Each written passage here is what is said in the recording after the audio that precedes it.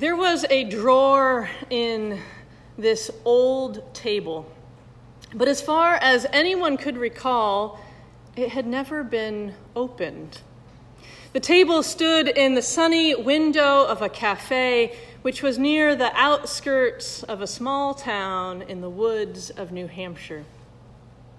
And nearly every single day, a man by the name of Craig Parker sat at that table from about 7:30 to 8:30 in the morning. He always sat at that same spot, talking with friends, reading the Bible, drinking his coffee. Craig worked in campus ministry, and over the years, his students grew accustomed to this steady pattern. It became Craig's table, really. And eventually, years on, a couple of alums noticed the drawer.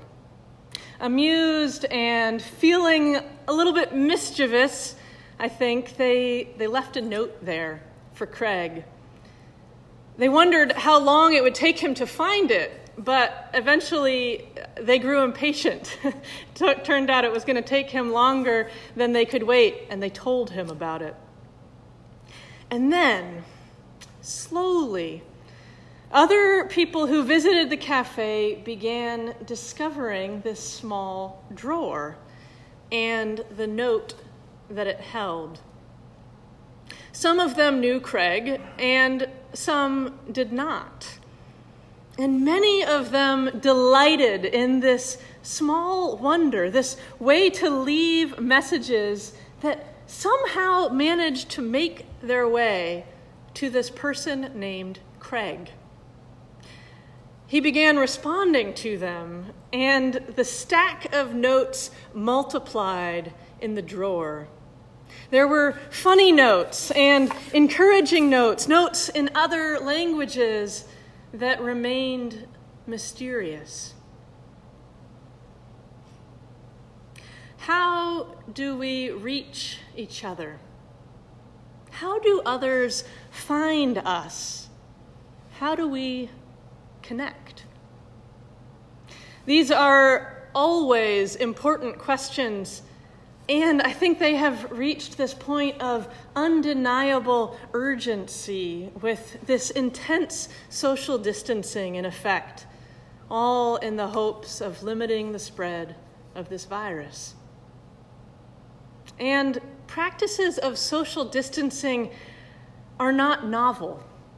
They are as old as human civilization, though more commonly they've been used at the expense of people's well-being, not in order to preserve it. This distancing is what Jesus is encountering and what he is challenging in today's gospel.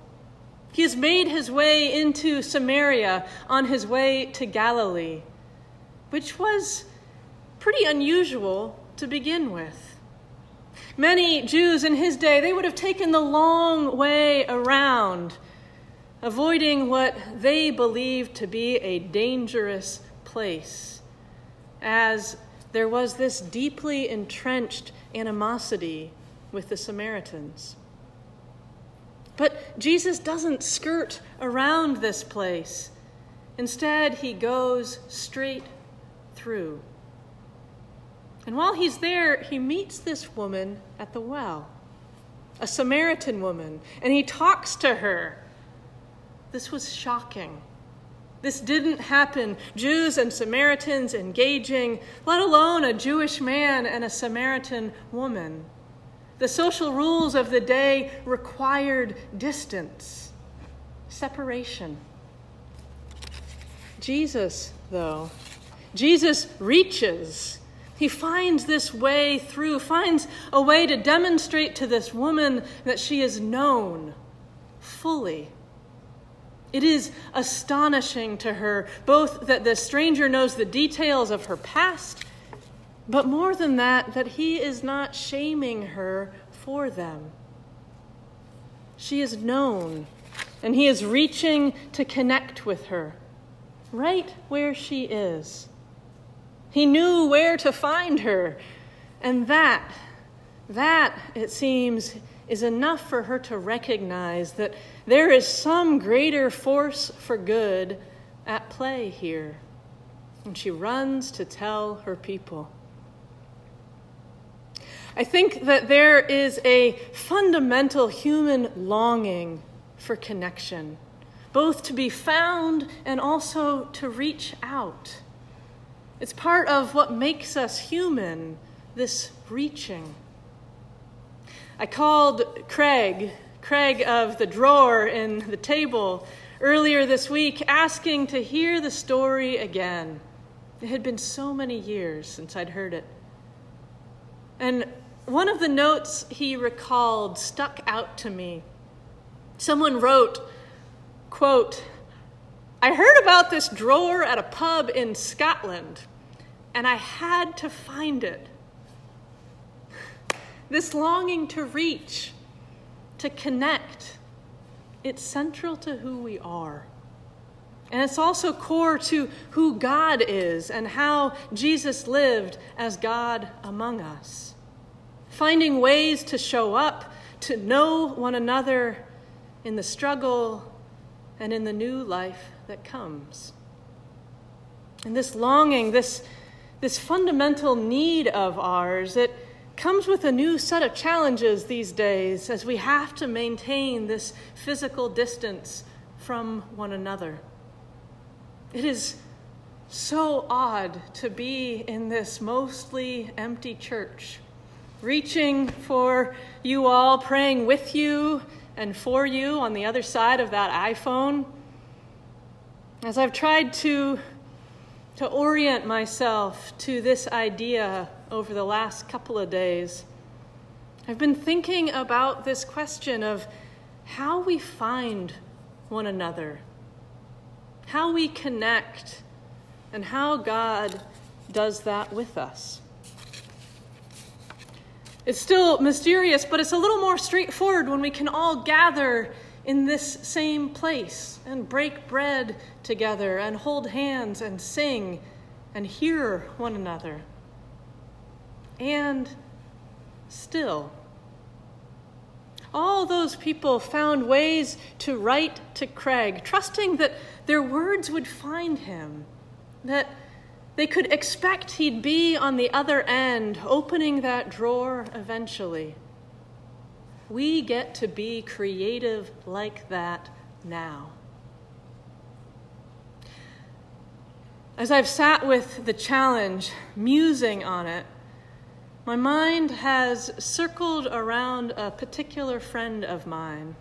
Phoebe is her name, and her practice of presence across great distance. Phoebe and I lived next door to each other for 1 year when I was in seminary, but it's been almost a decade now that we've been in different states. We've seen each other, maybe 2 or 3 times since then. And Phoebe has shown up for me in incredible ways across that distance. It has been very simple. She texts me. She sends me text messages. That's it. After our son died, she just started texting me. Usually a few words at a time that she was thinking of us, that she was sending love. Phoebe has continued this both at random intervals and also especially around the times of year that she expects will be particularly hard for me. She was clear from the beginning that she didn't need a response from me. She didn't need anything from me, that she would just keep sending me love in this way. And she has. She saw me through text by text from 1,000 miles away. These tiny messages held me up. They were a balm. They offered me connection when I felt most isolated. It worked.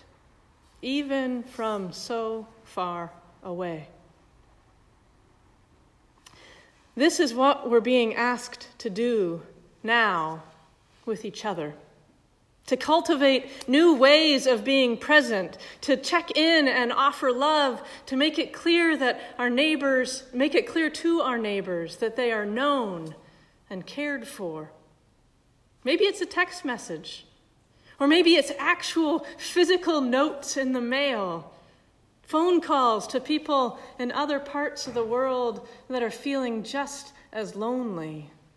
Or maybe it's sidewalk chalk messages to the people on our streets who we can't hang out with, but to whom we can still speak peace. All of this is available to us.